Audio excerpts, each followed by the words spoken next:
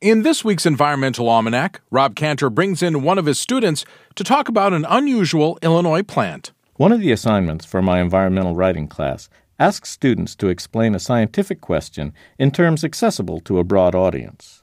Here, Gwenna Heidkamp does that with reference to a very rare Illinois plant.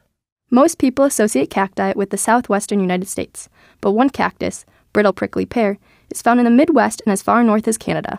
You may not even realize these tiny cacti are in our backyard. They grow in clumps branching along the ground, connected by easily detachable, fleshy green oval pads with long, thorny spines all over, and they rarely get taller than your hand. Given its ability to thrive in cold conditions, ecologists may find it strange that brittle prickly pear isn't found on the East Coast. There are some experts looking into the why. Enter Dr. Eric Ribbons, professor of biology at Western Illinois University and leading expert on brittle prickly pear.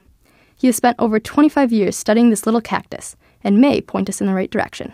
One of his articles based on data collected around the Midwest is published in Halcetonia's 2012 journal and describes his findings. Dr. Ribbons and fellow researcher Lucas Madger used a common tool called ecological niche modeling. They use environmental variables to predict reasons why brittle prickly pear has a distribution across the Midwest, but not the eastern United States.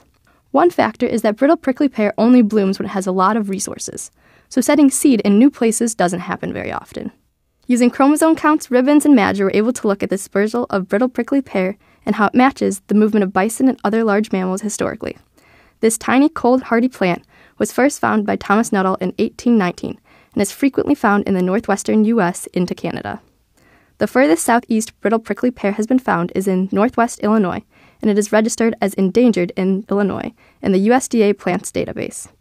Based on Ribbons and Madger's ecological niche model, brittle prickly pear would not survive well in the East Coast, based on sporadic precipitation patterns and constant temperature throughout the year. Comparingly, the little cacti thrive in the Midwest due to consistent rainfall patterns and the large seasonal shifts in temperature. Dr. Brenda Milano Flores, plant ecologist at the University of Illinois, shares that many land managers use ecological niche modeling to try and predict what will happen to rare plants in the future, and it largely depends on rainfall and temperature. When discussing rare plant conservation in conjunction with the changing climate, there is a lot of unknowns, but using a variety of environmental factors, soil type, precipitation, and rainfall, help contribute to understanding future models better.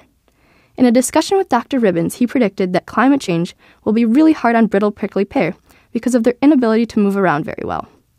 Fortunately, conservation efforts are being employed as to not lose this species. Hand pollination, seed banking, and assistant migration are all used to help protect and increase native populations. Certain human interventions have proved very beneficial to our native Midwest cacti. Dr. Ribbons is one of the few people who have seen brittle prickly pear up close in Illinois after it was rediscovered at Savannah Army Depot, which has been an EPA Superfund site since 1989. Curiously, brittle prickly pear is saved from a local extinction by being able to survive on polluted land. This Superfund site could be protecting brittle prickly pear from habitat destruction due to limited human access.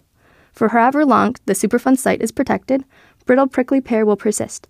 But in the future, will there be a habitat for a hardy little cacti? Can the species reach predicted areas through other dispersal methods? Future research may be needed, but ultimately, only time will tell. To find out more about Environmental Almanac, to listen to it again, or to see lots of photos, follow the links on our website at will.illinois.edu. And you can read Environmental Almanac on Sundays in the News Gazette. The Environmental Almanac is a service of the University of Illinois School of Earth, Society, and Environment, where Rob Cantor teaches courses in environmental writing and issues.